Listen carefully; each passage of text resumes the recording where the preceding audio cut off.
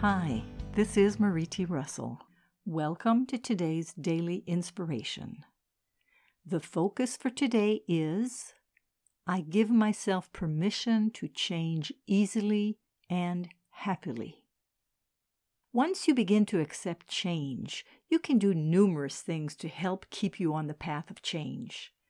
You might want to start singing any of a series of songs or make up your own, which affirm that every little thing is going to be all right. Or you could remind yourself on a daily basis that you are willing to change and to create a better life for yourself. Or that things are better than they seem. You can use such affirmations as, I am safe. All change in my life is for the good. I welcome change and give myself permission to change easily and happily. Change equals growth. All is well. If you do that, you won't get caught up in fear in the midst of change, or at least you'll be able to see the fear for what it is, just an illusion, a projection, a thought.